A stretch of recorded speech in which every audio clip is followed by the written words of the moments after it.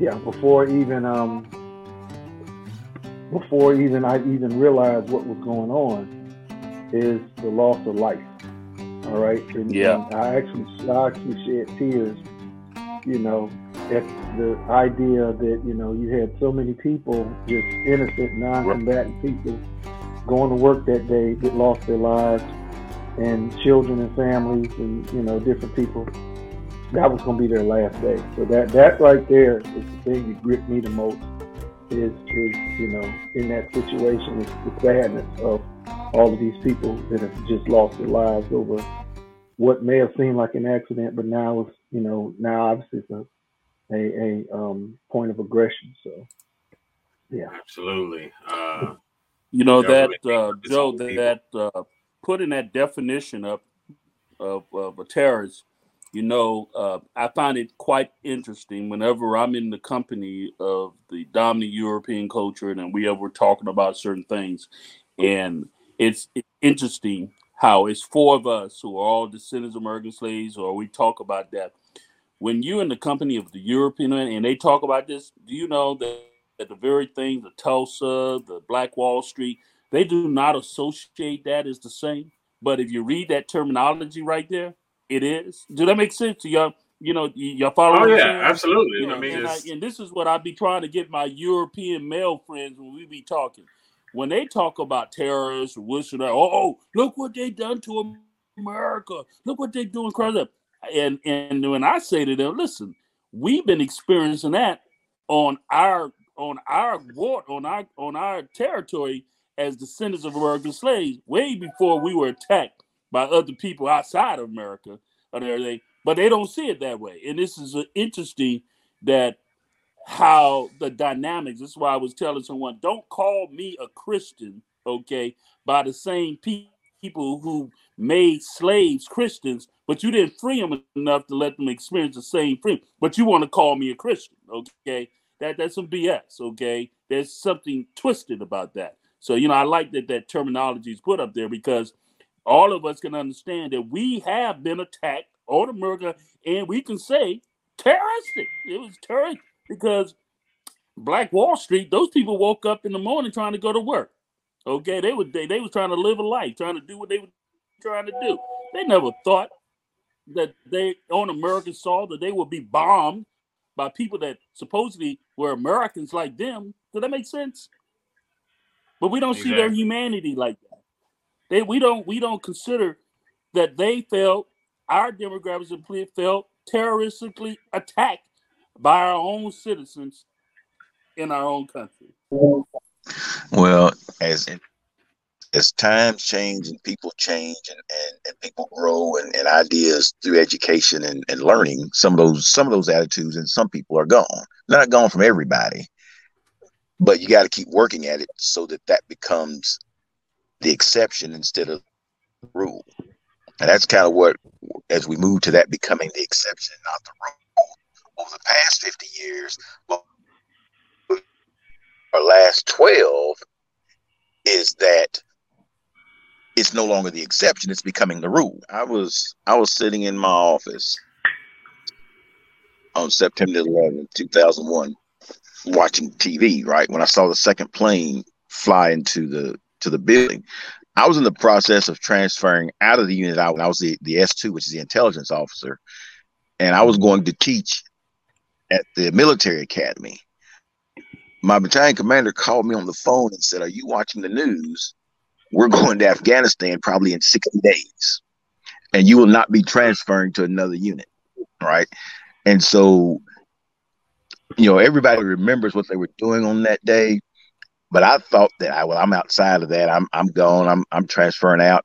But the point is that things change and people do what they get ready when it suits them. And what America did that day was, the first thing I thought is, George Bush is no longer he is now the undisputed president of the United States of America.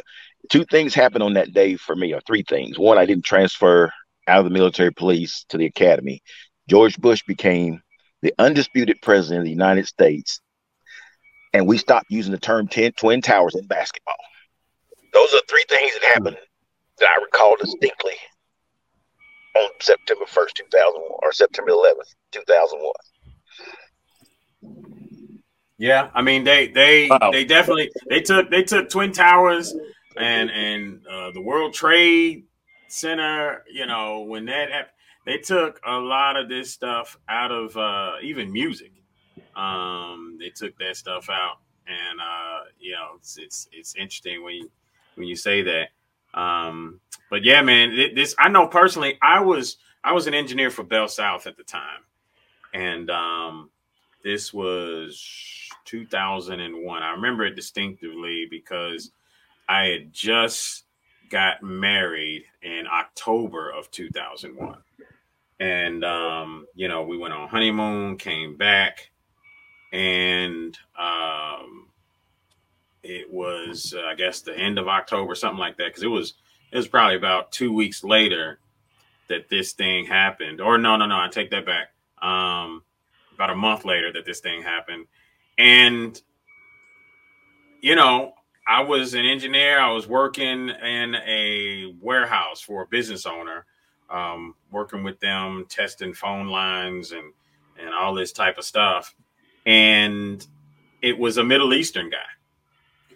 And, you know, no issues or concerns. You know, most of us melanated, we don't have those issues or concerns, right? We don't think about all of that because as far as we're pretty much concerned, they're just like us, you know, and in a way they get viewed just like us.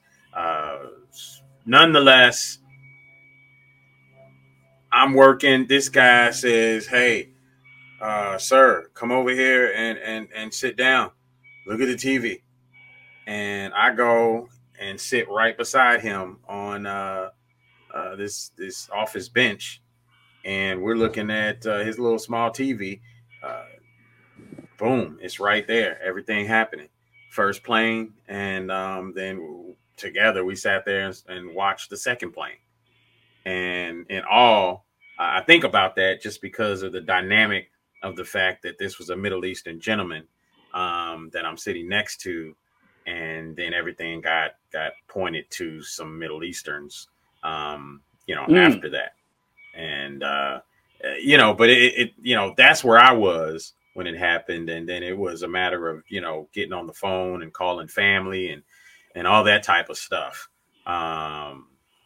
you know, after the fact. But, you know, who else? Leonard, you remember where you were at during that time?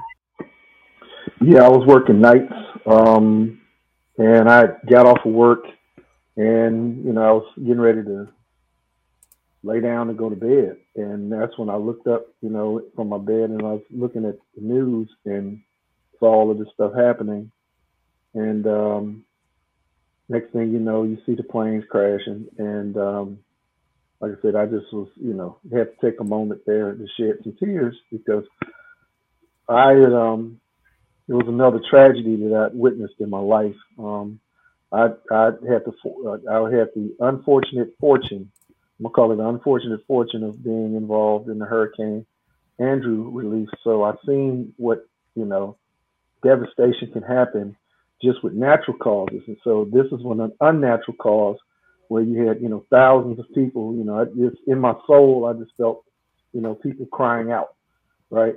You know, in a spiritual type situation. So, like I said, it was a familiar feeling of dread when I saw that happening. So, you know, I think I went out and gathered myself and went out and was talking to people, different people. But yeah, that's the most memorable thing I take away from that. Is the same reaction when I saw Hurricane Katrina. You know, it's when you experience, you know, tragedy, it kind of stays with you. In anything that happens in tragic situations, you still get to, unfortunately, feel those same emotions, those same feelings, especially when it's human life lost, you know, in those types of situations. So that's what I was at. I was just calculating. I was just 5 years into my marriage. Okay. We got married in 1996. And so I was in E-Town in the courtroom, trying to handle my business with my ex-wife and dealing with her. She gotten crazy because I got remarried and everything. So I'm trying to deal with my visitations and everything. So I was pretty serious about trying to get in there and try to get that thing under handle. And I just got called up to the judge at, I'm sitting there in front of the judge and everything, and I just sat down and everything. The judge getting ready to, talk about my case, and everything stopped. And someone came out to her, whispered in her ear, and she looked and said, "Court is on hold," and everything. She went into the back. I didn't know what's going on and everything, and then they came back and said court was over. It was out and done. And then I went to the break area, and that's when I got to see the second plane hit into the tower, and I was like, "What the hell going on?" And it was a life-changing situation for me because I had never seen something like that on our things, and that's one of the reasons I got involved with the security. I just wanted to do something, be involved in everything. Since I wasn't active duty, I was reserves, and so yeah, it left always a memorable point in my life. And I think everybody, had that feeling, and I think there's a lot of people that didn't know how to feel as well. Right. Tiandra posted here. She says, "It was my freshman year at U of L. I was on my way back to my dorm from math class. My mom called me and told me to turn on my TV. I just remember not knowing how to feel." And I think that, there's a sect of people, and I would say that it's probably more so of the melanated community, that things like this go on. They don't know exactly how to feel, simply because there is, if you look at things through the years, there's probably more of a disdain for America than there is more of a patriot, likeness or patriotism for America. And it should be understood by the masses. It should be, people should be sympathetic to that, because again, America's done some wild things to people. Horrific. Yeah. Absolutely. When if you got a bully that smacks you in your face every day, and then somebody kills the bully, you got to reach down into like some sort of humanity type of vault to find compassion. It ain't gonna be the I'm angry at the bully vault that you're gonna reach in to look for compassion, because that MF got on your nerves. It's gonna be the humanity vault that you're gonna have to reach in and find some compassion. And I definitely understand that, talking about how war would be needed in order to get America on the same team, and all type of stuff like that. And so it just, these are the reasons why things are questioned. But then there's those people that just don't want to believe. They want to believe into their government. And let's not forget how the conspiracy about how the building came down. How could it come down in the manner that it came down if they were hit at the top? Okay, and then it was all about the fuel. They said the fuel that came down and there. It was. I mean, I will admit, it did seem a little suspicious. Okay, when you put your time and effort into listening to it, everything, how those buildings came down. I mean, because they just fell. Both of them fell. Woo. I mean, like it was an effort. And could the plane, just the two planes in itself, take those buildings down, that it make them fall down in the manner that it fell down? I don't know. It just, and I, even to this day, I'm still like, I don't know. Okay, it does, it does seems a little suspicious. Will you agree? Exactly. Just briefly talks about Flight 93. Okay, you know, the heroicness of the citizens. And I went and read. There were multiple people from multiple states, multiple careers, you know, age and everything that they banded together. By the time that they realized that they were in the next plane that was going to be used, weaponized to cause some harm, they, you know, I cannot in good, you know, talking about this, let us exit out without giving some homage to what it is to be an American, okay, and what it took for them to have the courage to seize and take over that plane to prevent it from being weaponized and used in a manner. And I'm kind of glad. I'm kind of, you know, I'm at the exit too, but I just, you know, I couldn't leave without making some, because again, my humanity, okay, but that took some courage. I ask myself, you know, if I was on that plane, you know, what would I have done? Okay, you follow what I'm saying? You know, what would have been my reaction, absolutely. knowing that, you know, I wasn't gonna live, okay, but you know, I'm gonna play a role in this, okay, to make sure that, hey, you know, we gonna stop you here. You know, I like to think that I would have had the heroicness in myself to be engaged and saying, nah, bro, you know, I'm sorry, you know, that I'm gonna have to take you out. Okay, it is what it is. You know what I mean? Yeah, no, I mean it kind of pissed me off because I'm in my head, I'm just thinking a box knife, really?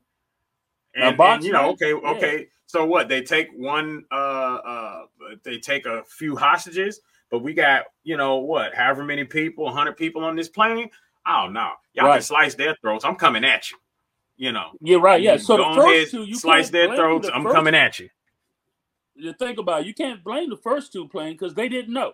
I mean, they were just like, you know, think about it. They didn't know what was going on. They, you know, you know, first two planes, they was kind of. We talking about the third and fourth plane. The third, exactly. They like, wait a minute. Yeah. Hold up, what's going on? You know how that had to. You know how that had to emotionally. You know, we don't talk about, but trauma comes pretty quick. Okay, you know the stress of that. Immediately knowing and realizing that something had occurred 2 times prior, and you may be on the third or fourth plane that may be also being used. Come on, man. They let the pilots know. This is where I like what Dr. North says, that we a culture of people that don't think astutely enough. You know, culturally, we laugh and giggle and we just that, but the word astute, what he mean about that is that sometimes we don't know how to be astute, okay? We don't know how to figure and look at things so critically that it makes you think differently. You know, I got to meet her is a blessing, and to find peace, okay? And I just relate that to those people there in that flight, that they found peace in what they had to do for the humanity to live on, okay? For the, you know, you follow what I'm saying? Yeah. Because imagine if that plane did make it to DC. Yes. You know, I mean, if it made it to its target, it would have been more devastating. Yes. In DC, yeah, absolutely. Yeah. And so, you know, leaving this, what is right for us, you know, and I'm just going to tie this in what, you know, as much as many of our demographics of people, you know, don't feel good about America and understand what America done to us culturally, you know, there's a reason why we are here. There's a reason why we exist today. And I truly believe it is about us not losing our humanity and knowing where it comes from. It doesn't come from America. It doesn't come from white people, okay? Our humanity comes from our Creator. And so we have to daily and constantly seek to grab our humanity, okay? And even when people do you wrong, okay, you have it within your power. The very same thing that God was saying to Cain when he knowingly knew that he was about to kill his brother. He asked him, he said to him, You don't have to do what's creeping in your heart. You don't have to. But he gave him the free will to do as he chose to. Okay. And then when he asked him, after he had done it, where is your brother? And as flipped as we are, we flip like this culturally, you know, am I my brother's keeper? You know, that's a flip answer, right? You know, that was a flip, right? Yeah. Am I my brother's keeper? We sometimes got to stop being so flip and stop being so, so crazy in our behavior and our thinking, and understand that we have a responsibility with the life that we have, okay, to do right by others, even when they have done us wrong, okay? When they've done us wrong, we got to be willing to see the humanity in ourselves and the humanity in others. That's my truth, man. Absolutely. That's where I'm at. And whatever you put into your mindset is whatever will come out. We know that there's injustice, and I'm gonna play this video to talk about those injustices, but I want you to keep in mind that it's in you create your own reality. So if you want to dwell in the ideology of racism, where focus goes, energy flows, you will always see racism everywhere you go. On your timeline, you'll be getting stopped by the police. You'll feel like the police is racially profiling you. You'll be aggressive. You know, all of these things will come at you when you focus on it, and that's what you are always looking for. You know, or you can switch your mindset, focus on being better at every aspect of your life. And at that point, you will get all of that you're focusing on. So you focus on being better at your craft, at your job, focus on learning more about it, focus on learning more about that part-time gig that you're thinking about doing, that business that you're thinking about starting. Focus more on that and you'll get more of that. And you know, guess what? Racism will dissipate from your spectrum.